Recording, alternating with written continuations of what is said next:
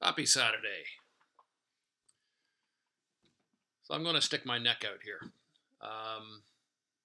Was watching late last night the news coverage of the climate change protests in largely Montreal. Well, that was apparently the largest protest.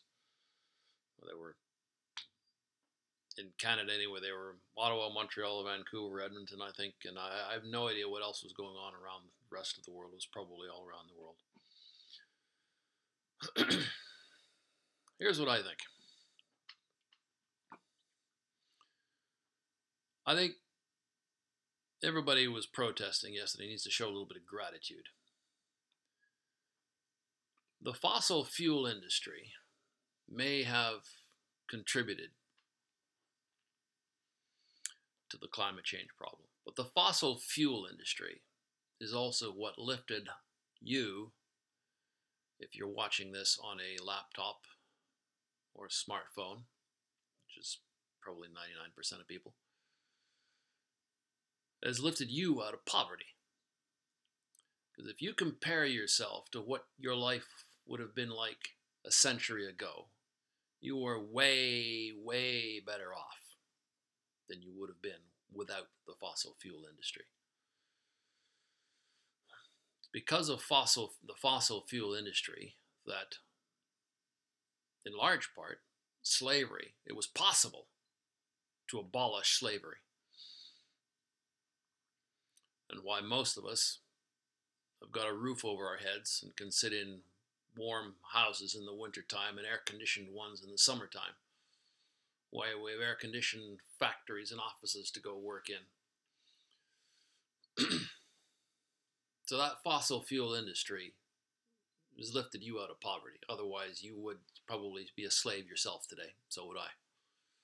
Or you'd be working on a farm somewhere, eking out an existence, living hand to mouth, hoping that you've got another day of employment to go to tomorrow, and you'll be able to feed your wife and kids tomorrow as well.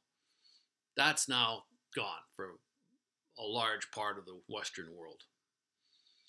So show some gratitude.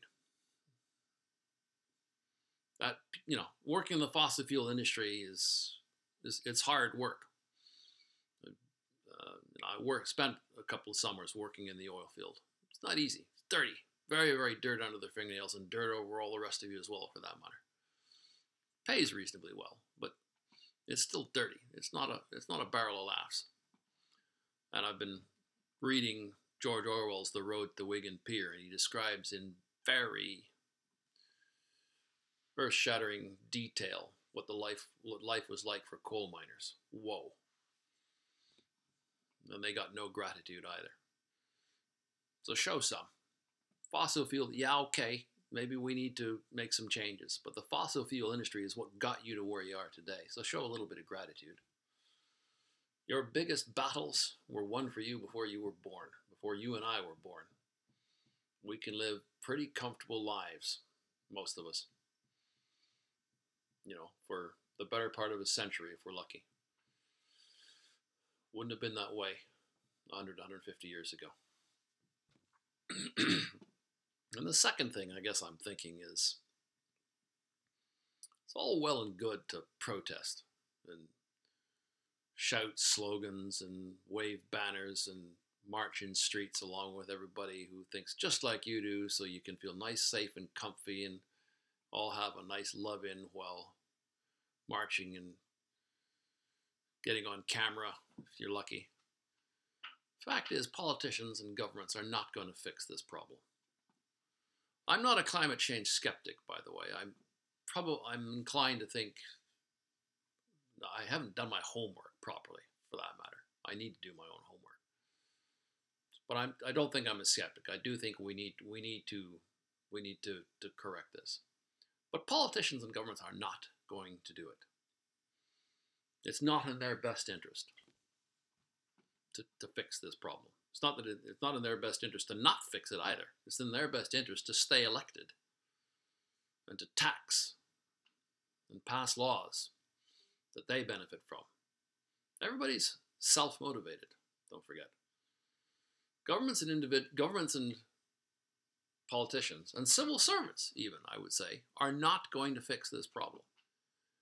Highly motivated, capable, risk-taking, action-taking individuals are going to fix this problem. If you want to fix climate change, if you want to stop climate change, start a company that develops technology, that zero carbon or low carbon technology, that is more attractive, cheaper, and better than fossil fueled, or if you are anti-nuke as well, nuclear powered energy. Take action. Start a company that does it. And if you don't want to do that, then face up to the fact that marching in the streets in a protest, all you're really doing is trying to feel powerful, because you feel powerless.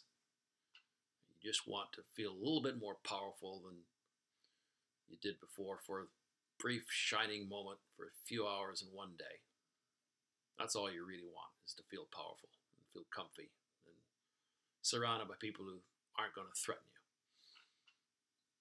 But you don't really give a darn about climate change unless you actually put rubber to the road. So, mull that one over. Kirk out.